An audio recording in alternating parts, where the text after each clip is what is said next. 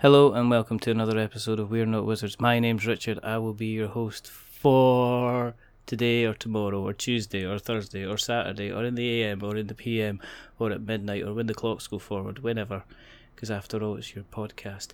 Now, some people come on this show an awful lot, and a lot of people that I know have been on a couple of times, but there's been one guy who, for various reasons, the stars have never ever aligned. So we decided just one day we're just going to do this. It's just going to happen. So tonight I'm presenting the I guess he's like the continuously successful, the man who hasn't only smashed open his head but he's cracked his brain from Brain Crack Games. It's rather amazing, the rather patient. Oh dear, Mr. Lewis Shaw. Hello. Hello. I was waiting for you to say my name so I could actually say hello. I was just like, and then you cracked me with that.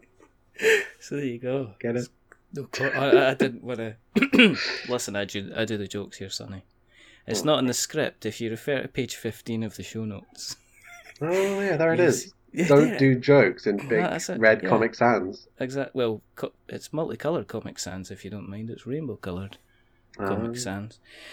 Because that's what funny people do. That's how you recognise somebody with a sense of humour, because everything they do is in Comic Sans. But that's what I do when I'm trying to come across as deadly serious. You'll only know when I'm angry when all my emails are sent in Comic Sans. Is that why the "Do you really want me on" email tonight that you got sent me? Tonight of all nights. Of all nights. It's like, why is that? It's like, well, it's double Corey tonight, isn't it? Never miss double Corey. How are you though? I mean, are you well? I mean, it's delightful to actually have you on and have you here and have you chatting. I'm good. I'm having, honestly, the weeks I'm having at the moment are just sort of havoc with two Kickstarters being not fulfilled in the postal sense, but sort of up in the air simultaneously, trying to juggle both of them. Yeah. And having several exciting projects further down the line that I'm trying to make sure that all the the legwork gets done for early on. And it's been manic. Well, that's good. But it's not, as I say, it's long overdue since kind of having you kind of on. For people that haven't joined us before, thank you very much for listening. Especially all the people in America. Howdy. Because we have more listeners in America than we do in the UK. Howdy. Let's expose them to our terrible American accents and tribute. Because every time I listen to an American podcast and they're like, let's do English accents, and it's always simultaneously cringeworthy and so listenable. It's simultaneously like Alfred in the 1960s Batman cartoon kind of sounded. Everybody always goes for posh. But that Cockney. kind of thing. Yeah, but Cockney. Go bean boy me, governor. It's awful. Awful. Terrible. But for people that haven't listened to us before, thank you for joining us. The reason that we do this is because we wholeheartedly believe that there's not enough podcasts nowhere near enough about board games, especially not in Scotland. Well, we're getting there, because we've now got Unlucky Frog, and then joining them was Brainwaves, who have just appeared out of nowhere. I don't know if that's your doing, with you having your little Brain Crack Games and stuff like that. But my lawyers will be in touch. Oh yeah, people might be quite confused. I don't think we've actually said the name of my company yet. So we haven't, jokes might be flying over their head. That's fine. I don't expect most jokes that we do to be flying over people's heads, to be perfectly honest. Your company's called Brain Crack Games. Yes. How long have you been around for now? Is it about 3-4 years now? Only 2. Really? Yeah, we've just gone past the first, the second anniversary of our first release. That's amazing. So, yeah, it's that's actually really, really, really, really cool. But as I say, it's as I say, I have long overdue. I've apologised profusely already, so let's get on with the show. But we've got you on here for a couple of reasons. We obviously want to talk as you being what you would call a seasoned Kickstarter creator now. Old hat. But it's just to find out a little bit more about yourself, really, and obviously find out a little bit more about the projects you've done, and also look, and the potential projects that you're going to do. So we are going to have a little, I guess we're going to have a little look at the downsides of the past before staring at the mind out of the present and going off into the far sight of the future. It's nice. I like that. We shall take and it. And then the dead and breakfast of slightly beyond that. It doesn't quite carry. It doesn't. No, I mean it's kind of like and then afterwards you wake up after. No, it doesn't work. I wish I could have been as well planned as to plan all my Kickstarters in kind of chronological endgame order. You should have actually done that. You should have actually started off with Dead and Breakfast. I'm just saying. I'm not judging. Yeah, with the benefit of hindsight, I would have. But I mean, in all seriousness, I mean, how did you get into the hobby in the first place? I mean, what's your history with the hobby? So, yeah, it was like most people, the kind of growing up with the Monopolies and the Yahtzees and those sorts of things.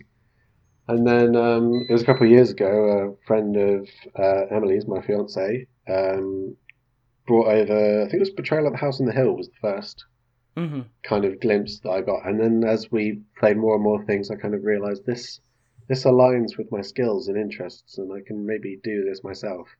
And that's when I started.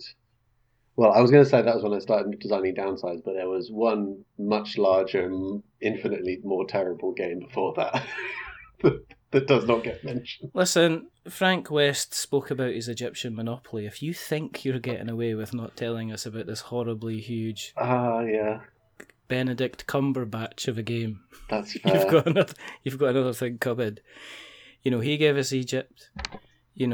What are you bringing to the table, Lewis?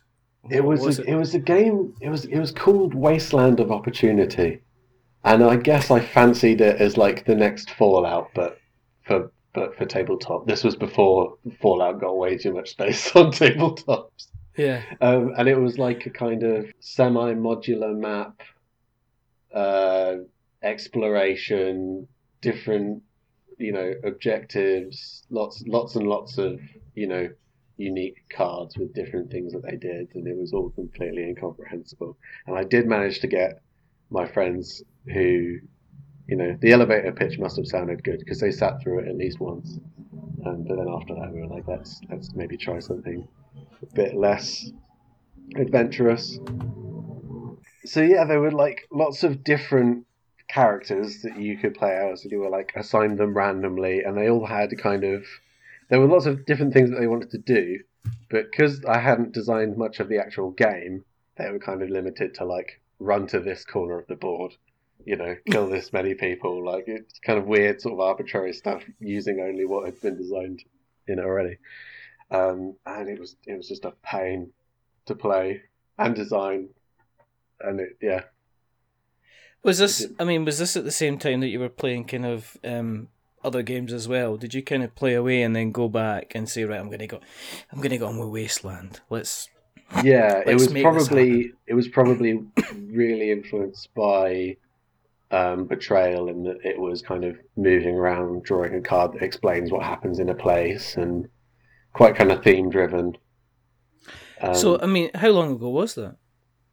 That was probably about 3. That was probably about a year before Downsides came out.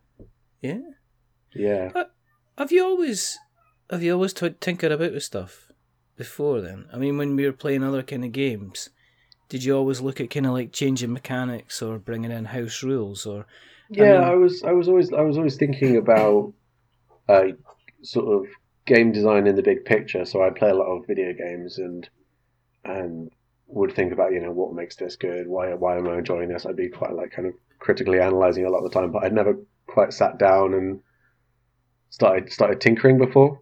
So I think once I got over those initial kind of mistakes of like what is actually enjoyable at the table for people to do, I felt like it came fairly naturally. I mean, is the board game stuff, is that connected to, I mean, are you still working a job, or is this what you do on a full-time basis? I work a regular day job for about 40 hours a week. Wow. And then come home and do this as well. So you're just coming home, no matter what kind of day it is, and then just cracking on? Is it a nice little escape sometimes from everything else? Or sometimes it's a bit of a kind of crazy nightmare. Yeah. But it's trying to get through.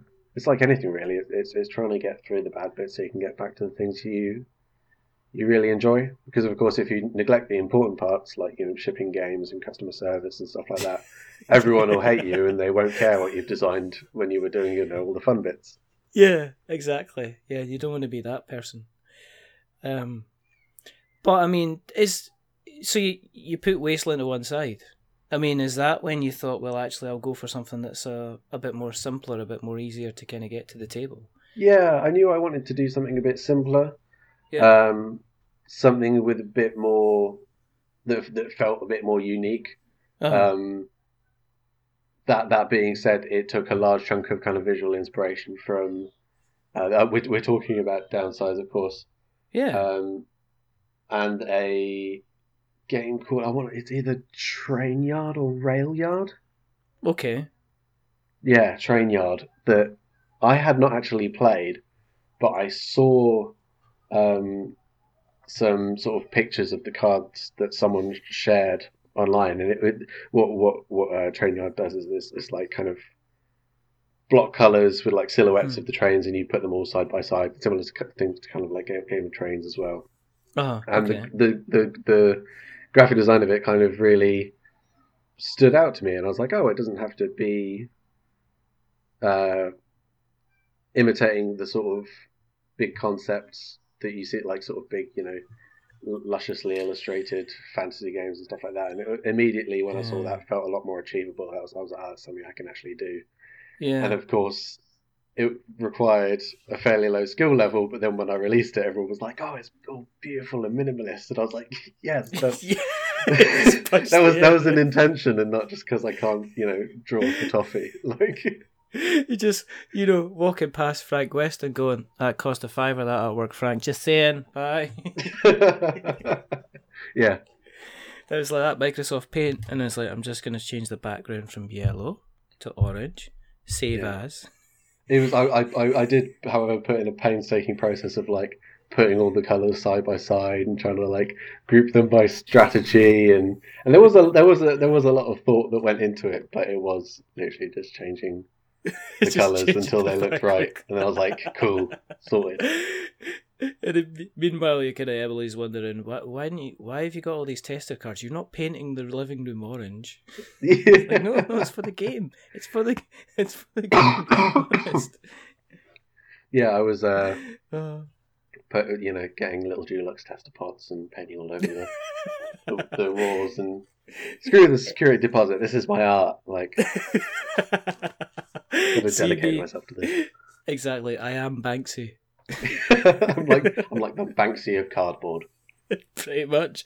But I mean, one thing to be said for Downsize, it's brave to go for that kind of minimalistic art, because as you said yourself, there just seemed to be a big push, that people are going around trying to get, something that looks like, Leonardo da Vinci would go, that's pretty good.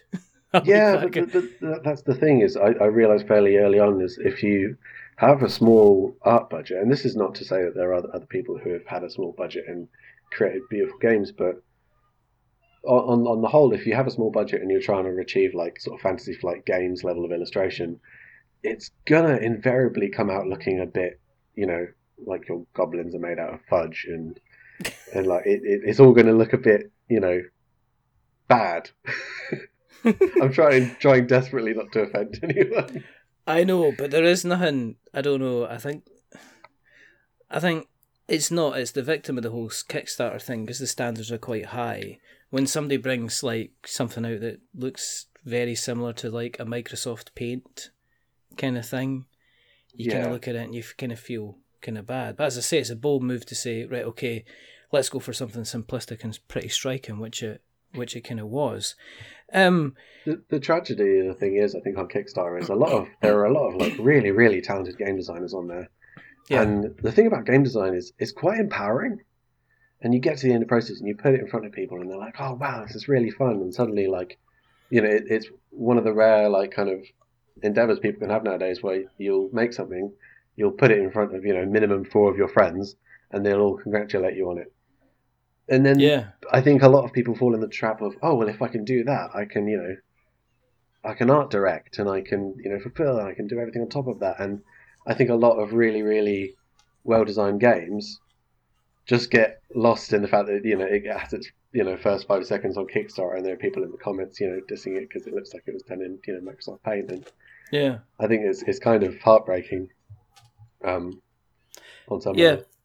No, I've seen games that, like, when you watch the videos and you kind of read the read the previews, or even you download the instruction book, mechanically the game sounds absolutely fantastic, and then looking at it you're kind of like, oh, that's a bit of a shame, kind of, because I know people are going to look at it and just go, I'm not interested in it, I'm going to go. People just won't drill down. Exactly. Were you surprised by the success of Downsize, because you went in with a £5,000 kind of funding goal, and you hit 6 times that? I mean, you came romping home at 31k, and I mean, this was obviously, this was well over, well, it was almost 2 years ago actually now. Yeah. Was that a surprise at the time, or were you kind of quietly confident with the kind of the audience and stuff? No, it was, and I feel like a lot of people would say this kind of to be modest, or at least that's what it sounds like. But yeah, it was a shock, and you can look back at the way that we kind of planned and we built up to it, and it wasn't as though we were expecting it to do really, really well. The reason the day we launched it, I had been reading Jamie Stegmaier's blogs, and I'd been sweating over the Kickstarter page and designing things and redesigning things. And Emily just walked up behind me, and I think she was just annoyed at how stressed I was getting over it. And she just said, just launch it already. Just do it. Please, for the love of God, just launch it. And I was like, yeah, all right, whatever. And then I launched it. And then people started, it was within seconds, immediately people started pledging. And it was from that point up until the end of Kickstarter, it was just a surprise. How did you go about building the audience for this? Because this is 2 years ago, and people go, well, 2 years ago, shmee, doesn't matter.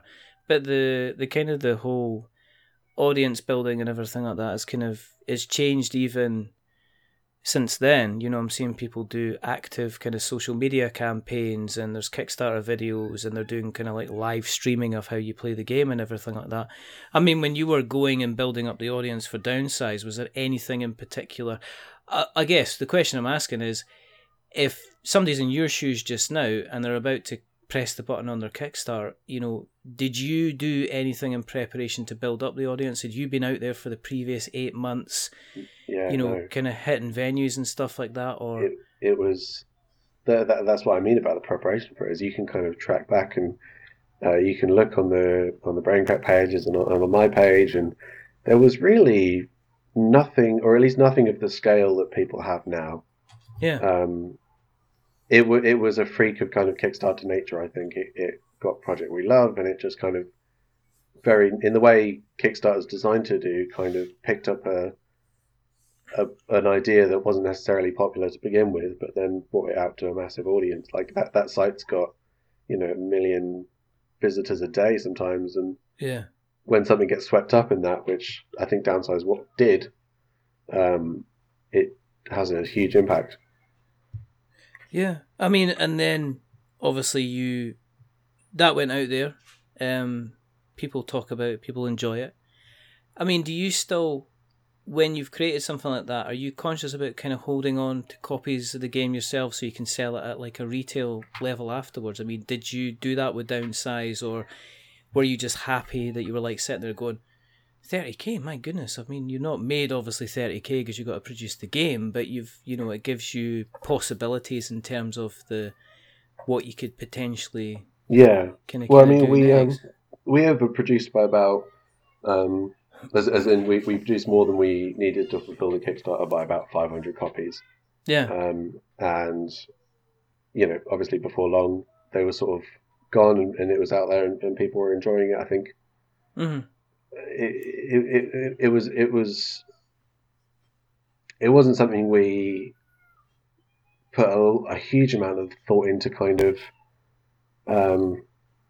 pushing out to kind of like retail or like buying thousands upon thousands of copies of it and then dedicating ourselves to it, because the reason this is called like Braincrack Games is it's that each game's kind of an addiction, like a project that we kind of get really, really involved in, and then we get to the end of it and we say to the people who got involved, we were like, really thank you for your support. We're going to like give you all the product, all the games and stuff, but we're going to do more stuff and it's going to be different. So we didn't necessarily hang on to Downside. I think it was to its own benefit that we didn't hang on to it and say, oh, this is our lifeline, this is what people really want, like this is all we're ever going to do. We're going to do Downsides 2, 3 and 4 and 5 and 6 and make it a franchise, like Upsize the sequel. Yeah. Yeah. But I mean, I guess that's. I mean, thought of that at one point. What's that? You did. It crossed my mind. Yeah. Of course you did. Of course you did. Well, you did write it down in the show notes, so I thought I'd bring it up. Upside, and then it's just crossed out. Exactly. Never. They're just my regular notes. Just write it in Comic Sans again. But I mean, is that what you try to do with it? Do you kind of do the projects and then say, okay, this is the one-off. What can we get excited about next? Is that your kind of nature? Do you kind of get involved in a project, become very passionate about it, take it to where it is, and then kind of do the babe thing, which is that'll do, pig, and we'll just leave it to one side and move on to kind of the next thing? It's a relationship that's changing. Firstly, for business reasons, but also for the fact that now, because we're publishing things that designers have brought to us, so we have to give it a bit more consideration than, we'll do this and then you're back out on the street and then come back when you've got another design sort of thing. But it started off because that was what our relationship was as consumers with board games, that we would go out, we'd buy something or someone would recommend something that invariably was completely different to what we had already played. Yeah. Like not many people go out there and they, the first game they pick up is a Euro and then they're like, oh, good, I like this. I'm going to continue to play other games within the genre. Like, people play all sorts of different things for different reasons, and we wanted to kind of be a publisher that did different things for different reasons, and people could, it then be a gateway for people that they say, oh, like I liked their like, sort of small card game, maybe I'll like their, slightly larger mining game or their, hotel building game or whatever. I totally get that, because I mean, it can be quite easy to, I'm not saying play the safe option, but it can be easy to become a company that ends up getting known for a particular style of game. Yeah. And also it's a double-edged sword, because you are those guys that could be kind of like producing different games every single time you release a game. I mean, if you look at One Free Elephant, they did they did their own, they did one game, and then they did Awesome, and then they went straight on and they did Carcosa, which were kind of vastly different games in terms of their theme, in terms of the mechanics and stuff like that as well. They were completely different. And for a kind of a new publisher to the scene, that was kind of like quite a brave decision. I mean, you moved on to I guess this is your kind of your Empire Strikes Back moment in Kickstarter, because you moved on to Mind Out, and you released Mind Out, but it went twice, because the first time it was unsuccessful. Did you again?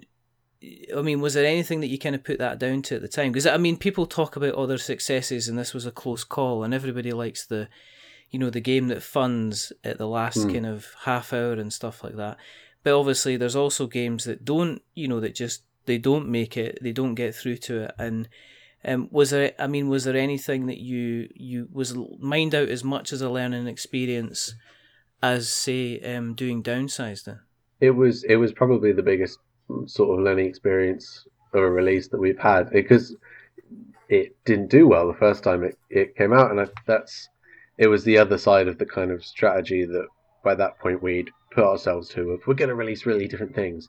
And we came out with Mind Out, and we were like, we've put a lot of really hard work into this, and we know it's a really good game, and then people kind of looked at it, and we had a kind of fairly large following from Downsize, and we put it out, and people were like, "This isn't anything like Downsize." What? And they were like, "Why would we want this?" Because there were people who were into Downsize as a design product that they bought that, not necessarily because they were into hobby games, but because they liked the fact that it was kind of minimalist and it might be a nice coffee table game for them. And then when it was like, oh, it's like a kind of nice sort of Disney-ish sort of family game, they were like, oh, okay, just to see around, I guess. Yeah, no, but I mean, it's establishing a brand, though. I guess it's you can't establish a brand with one product. I mean, it's very, very difficult to do.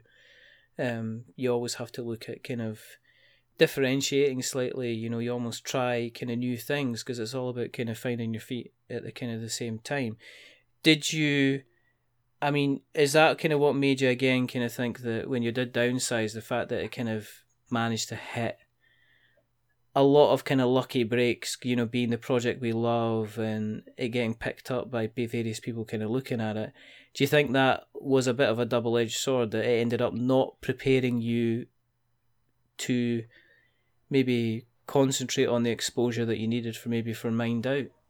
I think it was something that we were kind of self-aware of when we finished it. We were like, oh, we recognise that there's a lot of luck that went into this, and we're going to have to try harder next time. And in a lot of ways, we had the following, and we did a lot more kind of exposure and reviews and stuff, and there's the stuff that we hadn't even really considered the Downsize. I don't think there were any reviews on the Downsize page when it launched. And then we had an art budget for it as well. We brought in Alex Nikiforov, who was a really talented guy.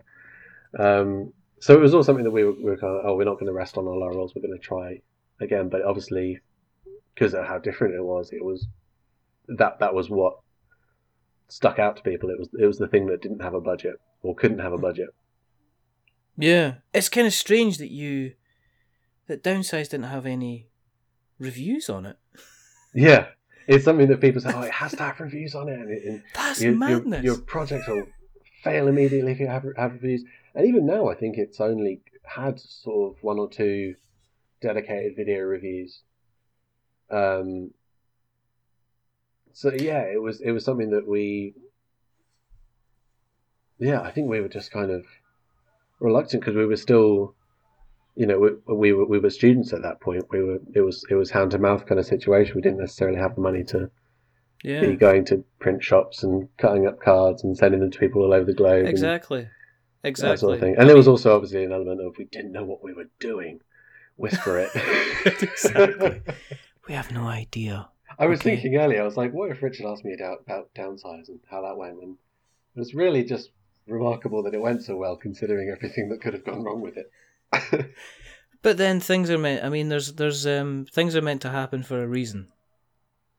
I kind of believe. I don't know, as time goes on, because you look at the guy that emailed Jamie Stegmaier and said, "Hey, do you want to come on a show that's not been established that long and have a chat about board games?" And he went, "Yep," and I went, "Okay."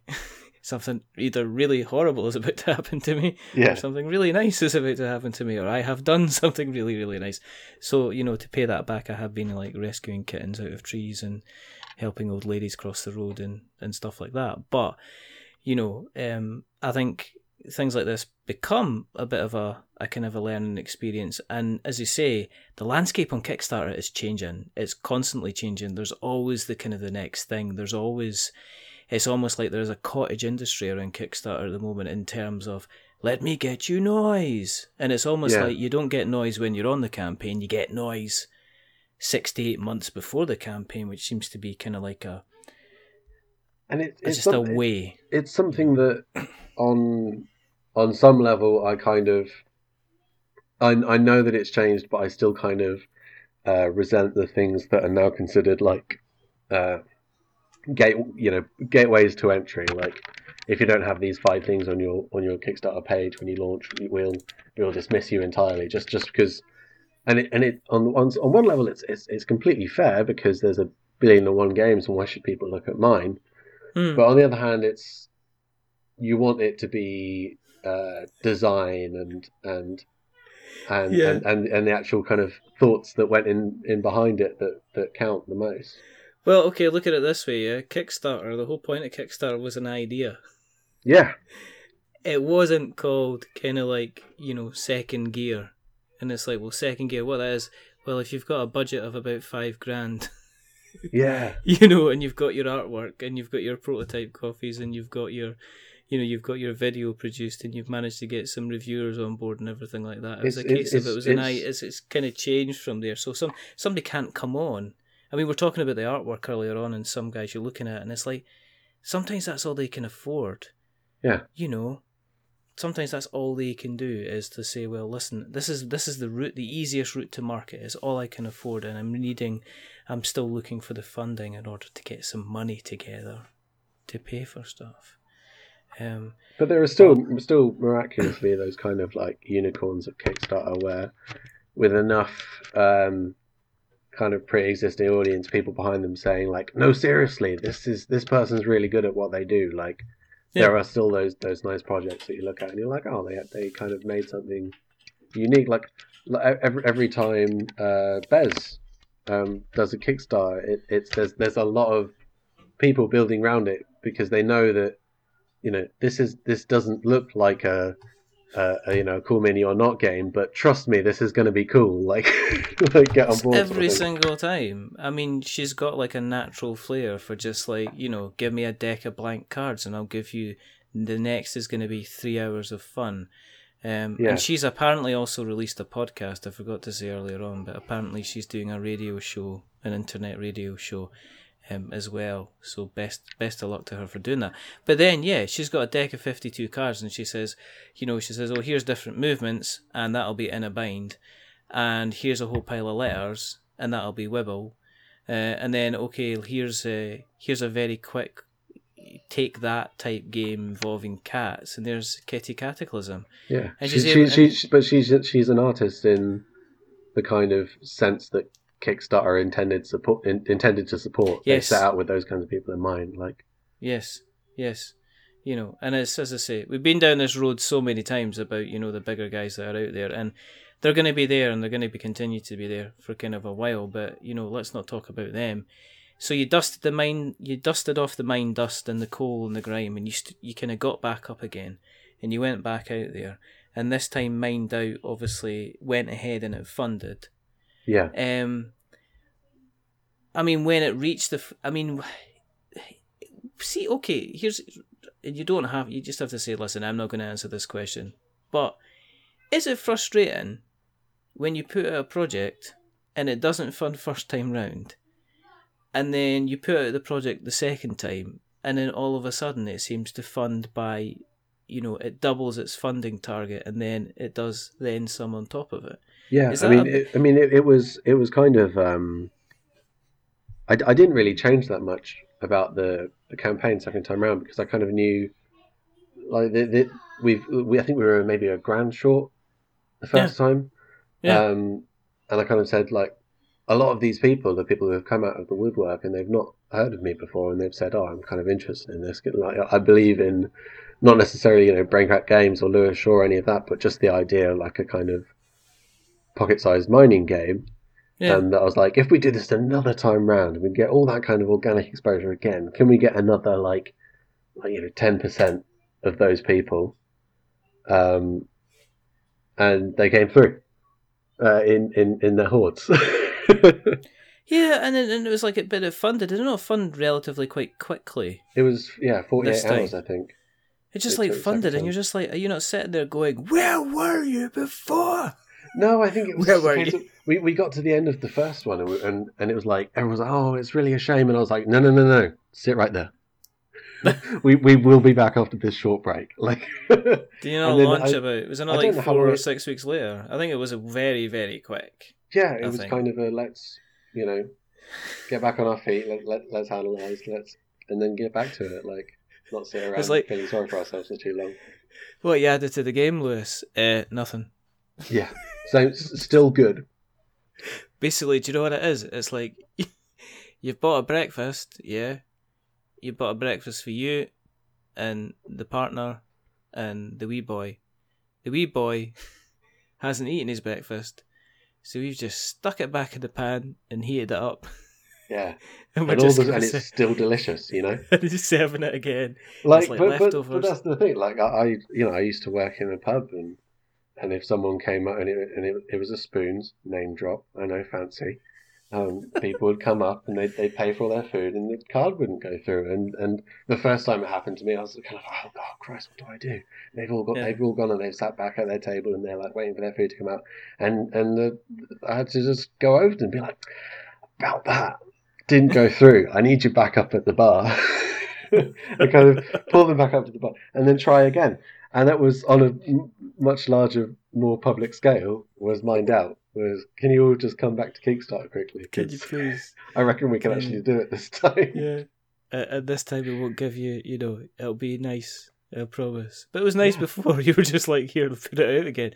But it meant that we had the steam to kind of hit it, a few stretch goals and make it a bit fancier. And it was also, the thing, I've got a kind of mixed relationship with stretch goals, because when I made Downsize, we had I think three or four very simple stretch goals. We're going to make the cars nicer, we're going to make the box a bit bigger, and then we're going to add an expansion.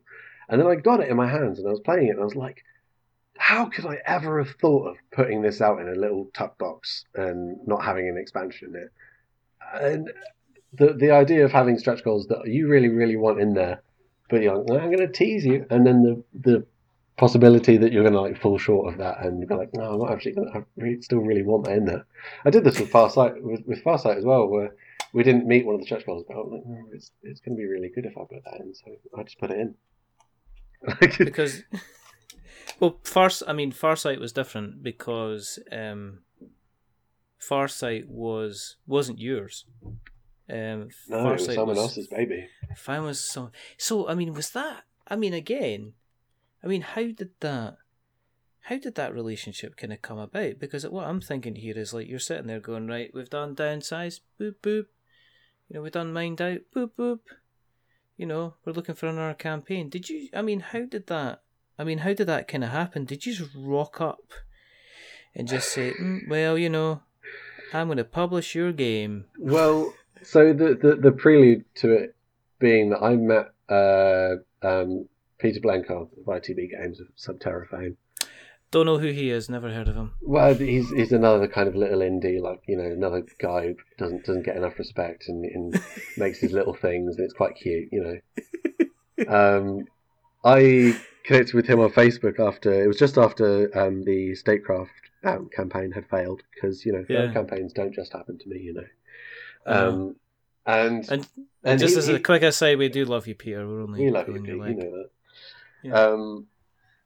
He had been chosen to be on the Wyvern's Lair at the UKGE 2016. Yeah. And I kind of said to him, I was like, how do you manage that? How do you pull that? And he was like, I don't know, just emailed them. And I was like, well, do you reckon I can just email them? And he was like, well, yeah, probably. So I did. So I emailed them, and I probably shouldn't really be saying this. But I emailed them and I said, can I be a judge? And they were like, yes. Who are you? Who are you again? And so we sat and we got, lots of really good pitches, like Sarah Kennington from Walsall was there. Tristan Hall was there. Tristan. Kevin was there, of Legends Untold. He's still there. He's still probably there. He's still working. He's still in the Hilton pitching it in a massive card. He's still writing his 50-second update of the day. And Subterra was being pitched as well. And I remember it because Tim Pinder pitched Subterra, and Pete sort of turned to me, elbowed me very hard in the side. So I want that. And I kind of turned to him and I was like, I want that too. And we competed over a Dragon's Den type thing. Yeah, well, not on the day, but over the next couple of weeks, did you have piles of money in front of you? I wish. We had piles of money in mind. We were both trying to make the best of convincing Tim to get the game to us. And Tim obviously made the correct decision and went with Peter. But then, I sort of spoke to a few other designers, and nothing was quite working out. And I looked at the submissions list, and there were lots of really interesting sounding games that hadn't made it through to the final judging that year. And that year, it was the case that the people who are running UKGE kind of got the list of pitches, they picked out a few things, and those are the people who were pitching on the day. Yeah. So there was no reason for me to not go back to this list and email a few people and be like, send me a prototype. And there were a few, let's say, not the best games in the world on the list. One of them was Farsight. And it came in the post, and it was this big thing covered in sort of like robots and mechs and RTSs and stuff. I got it in the post, and Emily said, "What is this? This looks really kind of boring, and this isn't really what we usually play." And and what is this? And then we played it, and we really really liked it. And I kind of I wrote to Jamie, the designer, and I was like, here's the thing, I really, really like this. And yeah, I wrote to Jamie and I was like, can we publish this? And he wrote back and he was like, aren't you the guy who did Downsize and Mind Out and aren't those like small box games? This is a big, much, much bigger deal. And I was like, yes, but I really, really, really want it. Please. Did you put that voice on? Yeah, I was like, please. Please. And I kind of, I made the whole pitch that, Downsize was just cards and Mind Out was just, and then Mind Out added kind of meeples and it's wood into the mix, and I was like, then surely the next thing should have, minis in it. And he was like, minis in a huge tactical war game. Yeah, and he was like, sounds legit. What are you offering? Sounds legit. Yeah. That's fine. Oh, would you like to buy timeshare as well? Yeah. And about after a couple months of kind of negotiating on the contract, because the thing about Farsight was, it wasn't just that he had designed the game, is that he had taken 8 years designing the game, doing lots of different things and kind of making expansions and then binning them and really, really refining the game until it was kind of polished. And since we've taken it on, we've really, apart from cosmetic things and thematic changes, we've really barely changed the game itself. And so it wasn't just a case of taking on a design that a designer had made, but something that he'd spent an awful lot of time with and was really, really important to him. And trying to make the most of it. So being our first kind of game that we had signed to publish, the pressure was on more than it would have been with any other game, I think.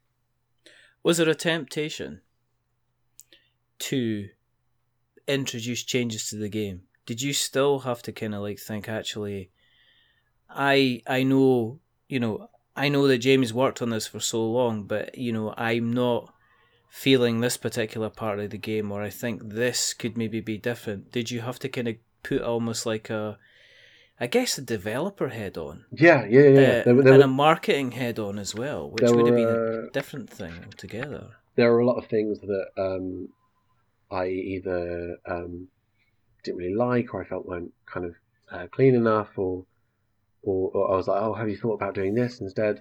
And a lot of the times when I was suggesting an alternative, it was like, yeah, I've tried that. These are the reasons it doesn't work, but these are the way that we can kind of refine it for print. Because he had not just designed the game, but he had learned how to use Photoshop and Premiere Pro, and he was moving up to try and do a professional production for Kickstarter.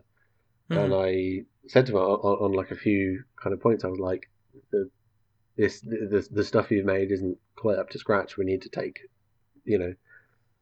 bits back to the drawing board and retool them, and when you hold the the original prototype and the finished product side by side, you can see the link. It's not as if they are two vastly different games, but we had a big kind of part in putting the brakes on it and saying, could we change this? Could we retheme this part, and like for example, like originally when he pitched it in the rules, there were no set factions.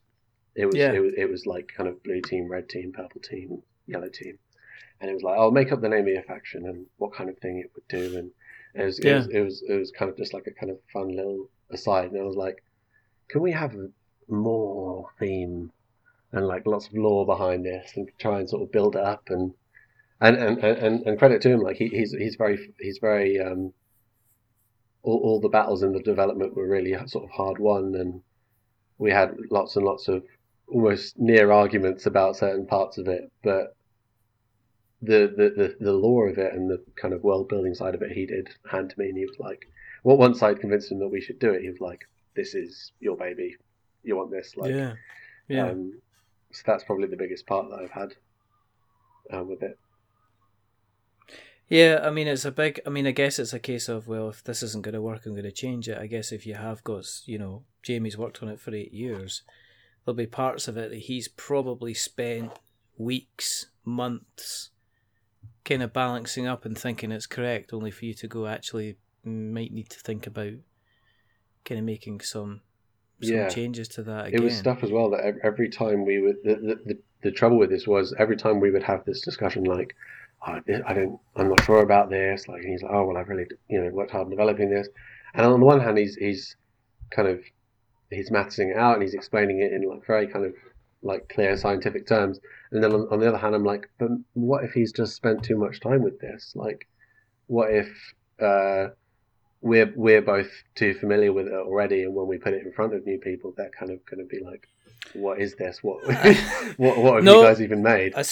I see it every single day at my job, where I work as I consult for working with businesses that sell through the marketplaces, and there is nothing more diplomatic than me trying to tell somebody that the product that they've worked on for ages really isn't, that doesn't make sense what you're trying to say to people, and you have to kind of completely reword it in order to make it kind of like to people to even understand what they're potentially buying, kind of thing. So I know where you're going from. It's kind of that level of diplomacy where you can say, well, I tell you what, I'll tell you everything I like about it, and I'll tell you everything that you kind of potentially need to change, but it's for your own good. And it's like it's just a simple case of being what I call being too close to the coalface for so long that all they can see is that this is their game, and this is their product, and this is what they've worked on, and that if you change it now, why would you want to change it? Because everything about it is fine. I've been working on this for years, kind of. Because as a publisher, you kind of act as a mediator when you're not just saying, "Oh, I didn't enjoy this in a playthrough," or "I thought this was a bit confusing," but you're also having to represent the experiences of thousands of people who haven't actually played it yet. And think, what if people don't like this? What if they find it confusing? What if this doesn't flow? And of course, you can never satisfy every given scenario of a game. Like, how many times have you played a game that you usually love, but the day or the people or the time, it just kind of ruined the experience? Like, that's one of the weird things with board games, is it's so dependent on how involved the people are, and did you learn the rules word by word beforehand, or did you just flick them open before you're about to play and expect to know what to do? Like, it was something that you have to kind of consider every given possibility and be like, are we doing the best we can here? And also trying to not ruin your relationship with all your designers and saying like, and making it sound like you secretly hate their games, because of course you don't, otherwise why would you be there? Exactly. One of the unusual things, I think, and it's not unusual depending on the type of Kickstarters that you usually go for, but you had two.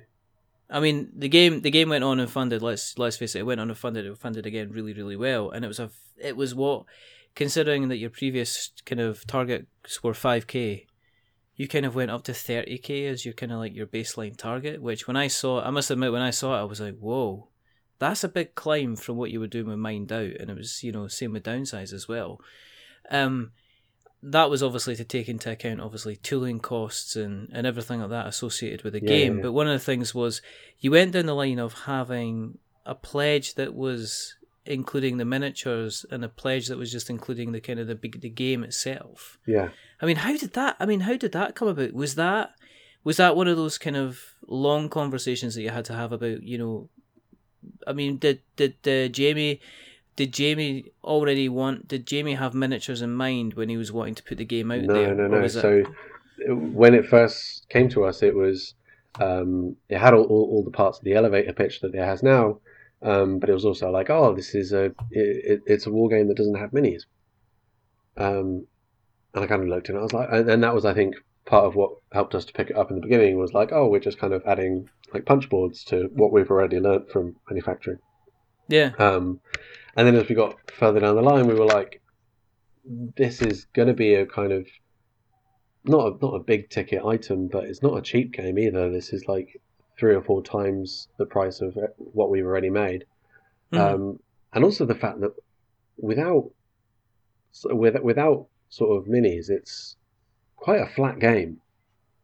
I know that's a really weird thing to say because a lot of board games are, you know, nigh on 2-dimensional, but we wanted to kind of lift it up and kind of evoke make it less of just an abstract. Yeah. No, I mean, if you're in the wargaming space, then there's a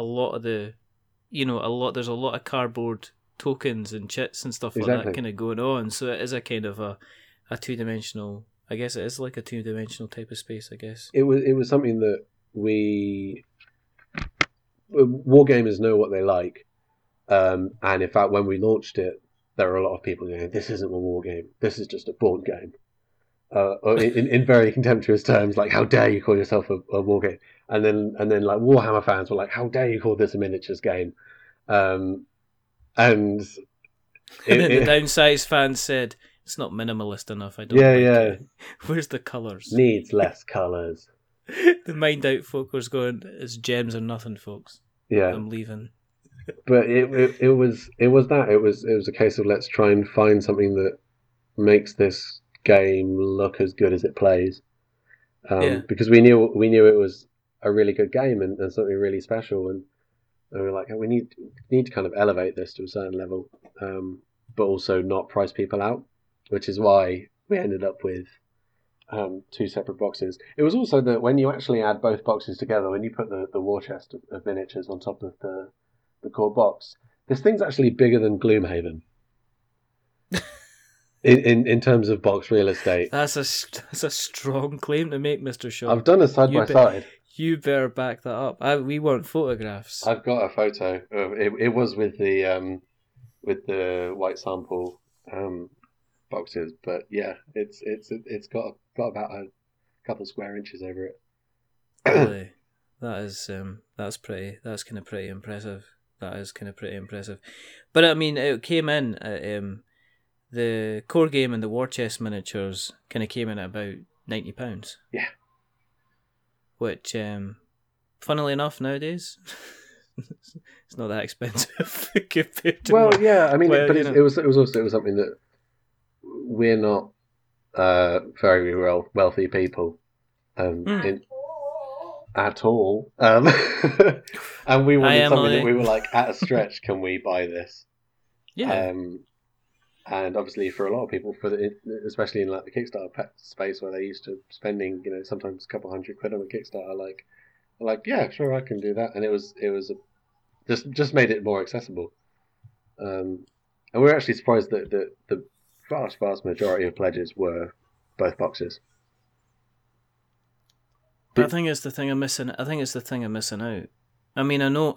Do you know what? I guess this is the funny thing when people are screaming out about Kickstarter exclusives, is the fact that most Kickstarters are usually exclusive to Kickstarter.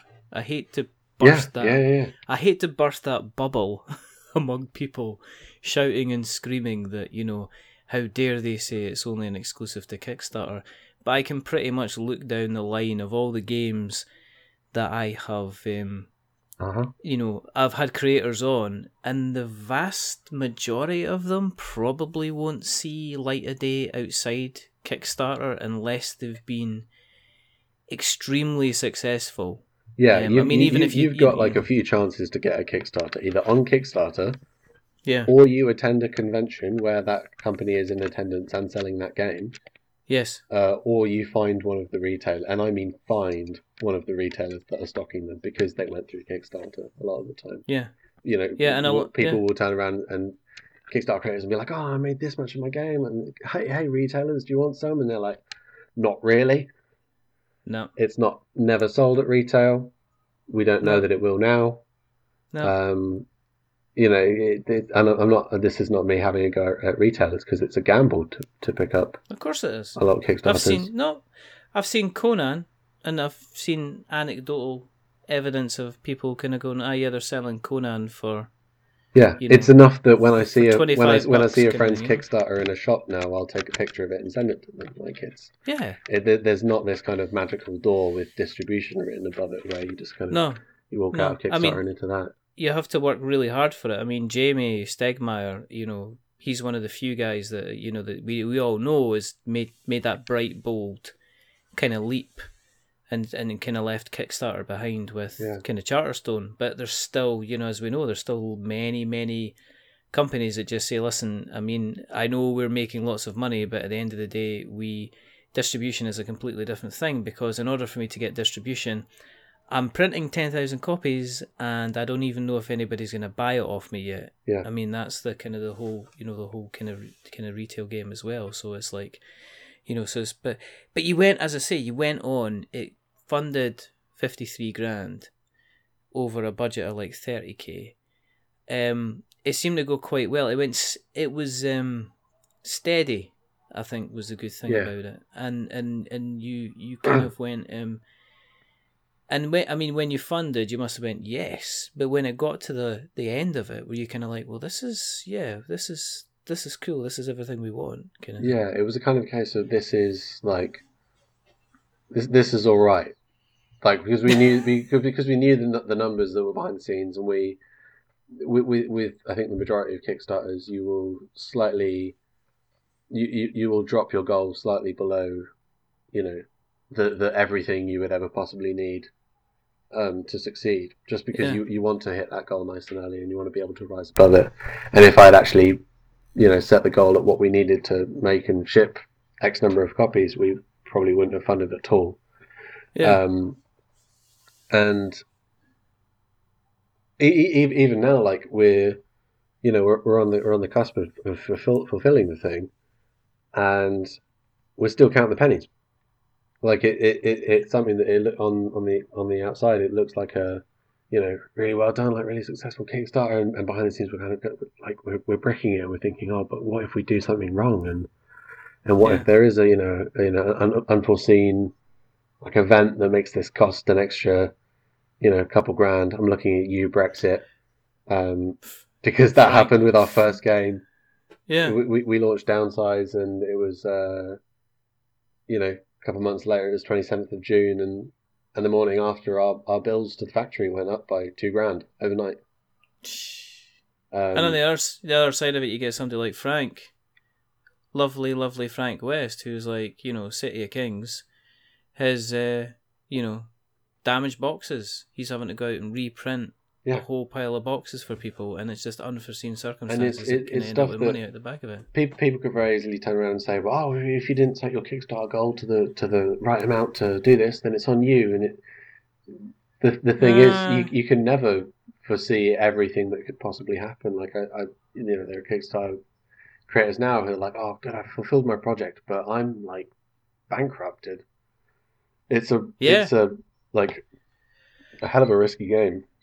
No, I've seen it. I mean, I know of it, and I know of even the guys that are like doing, they're doing the big numbers and stuff like that. I mean, it's still a very, very difficult game, and it's like, and it's another thing which seems to be this thing that seems to be creeping in about, what you should do is you should set your funding goal as kind of like low as you possibly can, and it's like, do we want to be playing this game?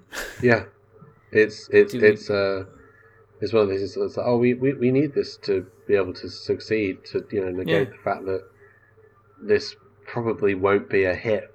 this won't be a blockbuster, goal smasher. But we've got to get this out there. And miraculously, I think the back, like it was compared to a lot of other campaigns, it was a fairly quiet, and since we funded, we've had some people commenting saying like, "Oh, is everything all right? Like there's nothing kicking off in the comments. Like no one's having a go at you. Like, is everything all right?" And we're like, "Yeah." It's avoided a lot of the controversy that shrouds a lot of either very successful or very unsuccessful games, and some people see it as a bad thing. Yeah, I mean, but you are. I mean, you seem to be trying to. I know it's like we joked about it. It's like the consistency of Lewis Shaw. It's almost like like a Dickens novel or something like that. But you just kind of like you get on you kind of. We're going to be doing another game soon, or we're just doing here's another game, and kind of Farsight has gone out there. I mean, is there going to be a tail on Farsight? Is there going to be the chance to print additional copies for retail, or is it going to be, as we said and joked, a Kickstarter exclusive? I mean, is there a chance for people to be able to pick it up in the wild? Yes, is the short answer. The long answer is fulfilling a project of this size, like, your margins will always be close. But you've got we can hang on to hope, because we know that we're going to have hundreds more games than we actually sold on the Kickstarter available at retail, or for retailers, as the case may be. Like, we're going to keep pushing this out, and we've without giving too much away, like, we've got big plans for it. Like I was saying earlier about our first few games being like kind of, that's done, let's move on. Like, Farsight is a game that I think if it remains to be seen, but I think when people play it and they see what's in it, and they're like, I expect them to turn around and be like, is there more of this? Do we have more? Yeah. It's something that begs to be expanded. Put it that way. Well, you're getting that at the moment with City of Kings. Yeah. And I keep mentioning Frank like I'm obsessed with him. It says, like, I am looking at a poster of him on my wall. We all are. But he's lovely. And he deserves his success. He deserves that. But at the same time, City of Kings just seems to be... There's a real buzz about it at the moment. People are playing it and people are loving it. And the Facebook page with it on is on kind of fire. It's not like he's... Yeah. The game hasn't crawled into the metaphorical grave and is sitting there hungry, which obviously draws me into the next game, Dead and Breakfast. Yeah. Which was, again, this isn't yours. No. So we've, putting it fairly clearly, like, with the exception of currently the only other thing I have planned to release from my own Uber is a second edition of Downsize with a number of changes to it. But we decided fairly early on, we were like, we can't keep developing and releasing games ourselves, because it's just we're going to fade into obscurity if we put the amount of time into it that it needs to design from scratch a really good game.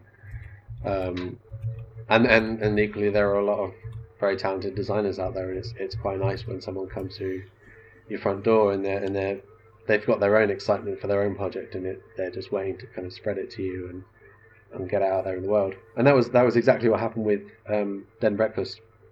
We weren't sort of going out there and asking designers like, hey, you got anything for us? It was a case we were at a convention called Dragon Meet in London, which we're now regulars at. And this guy called Daniel came up to us, and Daniel was working in finance in London. He was a very sort of well-to-do guy, very intelligent. He was like, my friend back in Brazil has designed a game. Can I show it to you? It was 2 games, actually. And he showed it to us, and we were like, this is really cool. Can we take some and play? And he was like, yeah, here we go. And this is Rodrigo's number, and let us know what you think of it. And it was awesome. It was really good. And we were like, yeah, we won this. and it was not initially themed as a haunted hotel builder that you fill with beasts. It was a just an apartment building, and you filled it with lovely things, like flowers and dogs and teapots and that sort of thing. Yeah. But we like to be different, and we had already a couple of months earlier we had actually started designing and then gave up on an idea for a game called Dead and Breakfast about building a haunted hotel. And we were like, can we have that theme on this game? And he was like, yeah, as well. Yeah. And we worked with Louis Durant, who we had worked with on another previous project that ended up being shelved. And we went back to Louis and we were like, do you want to work on a new project? He was like, strangely enough, yes. And yeah, it all kind of, like I said, like it came together from the different but compatible passions of different people, like, all over the world, really. Yeah. Because I mean, that went out, and that's that went on, and that's funded. Yeah. And it's a joyous looking, simple kind of. It's a kind of like as far away maybe from as far sight as you could get, I guess. Yeah, and it goes back to like we were saying, like you want. There are publishers out there who every time they release a game, it's like, oh, this is completely different from what they've done before. But I liked what they did before, and I reckon I'll like this one. An example I always give people is Renegade Studios, who have made Fuse and they did Clank as well. I think they did Clank, Lanterns, all sorts of things that aren't thematically like consistent. Like I suppose you could say like most of them are kind of like family friendly and none of them are too like expensive. But on the whole, they're no two games are the same. You wouldn't be able to pick them out on the shelf if somebody gave you like a shelf, a full shelf of board games, and said pick out the Renegade ones. You wouldn't be able to pick them out just by looking at the box art and stuff like that. You wouldn't be able to look at the theme. You'd actually need to see it was a Renegade game in order to see it was a Renegade game. And I think it's the same kind of formula of find a designer with an awesome idea, find an artist who has a unique and beautiful style, and kind of combine them, and with a little bit of crafty development in the background, you've got something new, which is something that, at least in in the case of any time I consider starting a new game with Braincrackers, like, am I still enjoying this? Yeah. Do I want to give up? Yeah. No. Okay, we'll do another one. And it's just. I know this sounds awfully cliche and kind of salesy, but it is just about kind of capturing that passion and that joy that people have for their projects. And what's Emily's role in the game? Because this is one of the things is like I speak to a lot of designers, whether it be, whether it be like Carla Kopp or whether it be kind of like Peter or Frank or Kevin or Sarah but I take it Emily's been kind of behind you throughout the whole kind of process. Yeah. It's a case of we're yin and yang in a lot of ways, and I'm kind of, let's pick up this game, let's do this. Let's spend £5,000 on art. Let's make it out of seashells and sprinkle it with gold. And she's like, could we just kind of do cards maybe? She's sort of in the background, sort of sanity checking things, and like she's like saying, "What did you have for dinner last night?" Yeah, rice and beans. Did you eat? What did you sleep? And yeah. She kind of like looks after you, grounds you as well, because I think it can be easy. Again, we're talking about being kind of too involved in your own project, but I guess you can get to the point where it's like, we need another F5 key on the keyboard, Lewis, because you've wasted the last one from pressing F5 every 2 minutes on the kind of the last campaign, basically. Yeah, but again, she's a victim of the same kind of passion for this sort of thing, that we go to, pitches and people show us their games, and she comes away from it like, can we have that one? Can we do it? That looks awesome. That's. Hope that's not an impression of her. No, I think if I called that an impression, she would come here and beat me. She probably would. And she's now gonna looking up, going, yep. Are you talking about me, Lewis? Yep, she's doing that face. Don't think I won't kill you on a podcast live on air. Yeah. I mean, that would get the people in. It would. It would be like, man dies horribly during podcasts. In brackets, we wish it was television, but oh well, it's a slow news day. Oh, you know, exactly. Death by 1,000 cardboard cuts. What's next for you guys, though? I mean, is it going to be the normal kind of like, are you going to do like a couple of games a year? You think you've found your stride now? Yeah, I think we've found our stride, and we've also kind of found the pace at which we can release things, and backers will say, okay, that's fine. Whereas with some creators, they have their first big hit, and then 2 months later they're like, oh, we've got this other one as well, and people are like, really? Eyebrow raise. But we were halfway through fulfilling Farsight when we launched Dead and Breakfast, and we kind of sent out a backer update saying, by the way, this is what's going on with Farsight. We're about to launch this other one. This is why we reckon we're going to be able to, manage it. We've thought about this. Please don't murder us. And none of them did. No one. I don't think a single person turned up on the Dead and Breakfast campaign and said, "Where's my Farsight?" Because we have just nice customers. Really, I've not had many people be very mean to me online since we started this, which is a miracle. And if anyone here is listening, thank you for being nice. I'm not sure I would have coped if you were mean. You don't want to see Lewis cry. Yeah, no, that was what people said the first Downsize video was like. That's why I've stopped appearing in Kickstarter videos, because everyone was like, you look really depressed and sad. Because it was like one of those charity videos that you get. Lewis is trying to bring a game for you to play. Yeah, please help. Text cardboard 8973 now. And help Lewis bring his dream to life before he cries. It was anymore. Just so immediate though that I think I had shown it to my good friend Dan Ahern before we launched, and he was like, "Are you sure that's what you're going to use? Because you look like you're about to jump off a bridge." And of course, my voice does not sound super enthusiastic either. I'm kind of stuck with this droll monotone thing. It's okay. I'm going to put it through like the auto tuner. Oh thing. Yeah, but when you hear this, Richard will have raised it a couple pitches, couple octaves. I would have put it at like 1.5 speed, just so it's audible to humans. Just so so it goes through. The whole thing will last about 20 minutes. It's going to be fabulous. And people are going to be walking and going. I think I listened to an interview, but I'm not sure. It went very, very fast. Indeed. Yeah. I'm not sure. But no, I mean, you sound like things are really, really going well. I mean, you've got a couple of funded projects you've got the funded projects under your belt.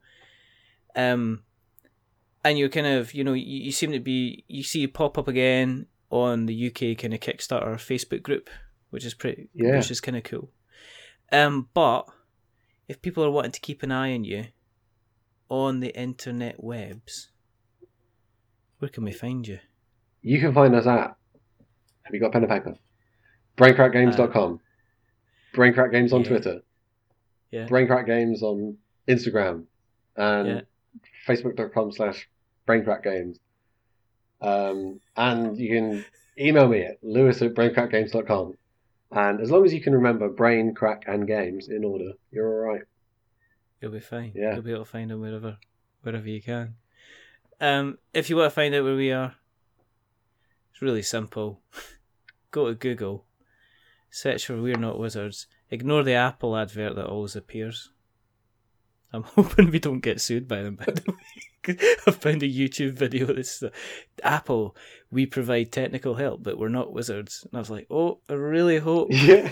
It's like, well, I'm already 1 foot out the door, so I hope no lawyers are nearby. Exactly.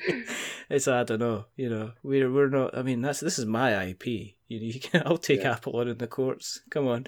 But no, if you go to Google, search for We're Not Wizards, you'll find us on Twitter and Instagram and Facebook and YouTube and Spotify and all these other wonderful places. You can find us on a whole plethora of podcast catchers now as well, like your Stitcher and Spreaker and Acast and Podknife, and you can find us through Podbean, which is our podcast hosts who are fantastic because every time we release an episode they put it on YouTube automatically. You can go to our website, which is we'renotwizards.com. You can, if you really like us, then, the Apple podcasty thing, you know what I mean? Go there, drop us a subscription. Yeah. If you really like what you've heard, then jump on to the review bit and give us a review or give us a rating. Do it, or we'll break your kneecaps. Don't say that. You can't threaten. Lewis Shaw is threatening you with physical violence unless you rate this show. It was a joke. It's not a joke. I can edit that bit out. Edit me out saying it's a joke. Edit it out saying it's a joke. Let's get some libel cases going. I could do editing, Mr. Shaw. But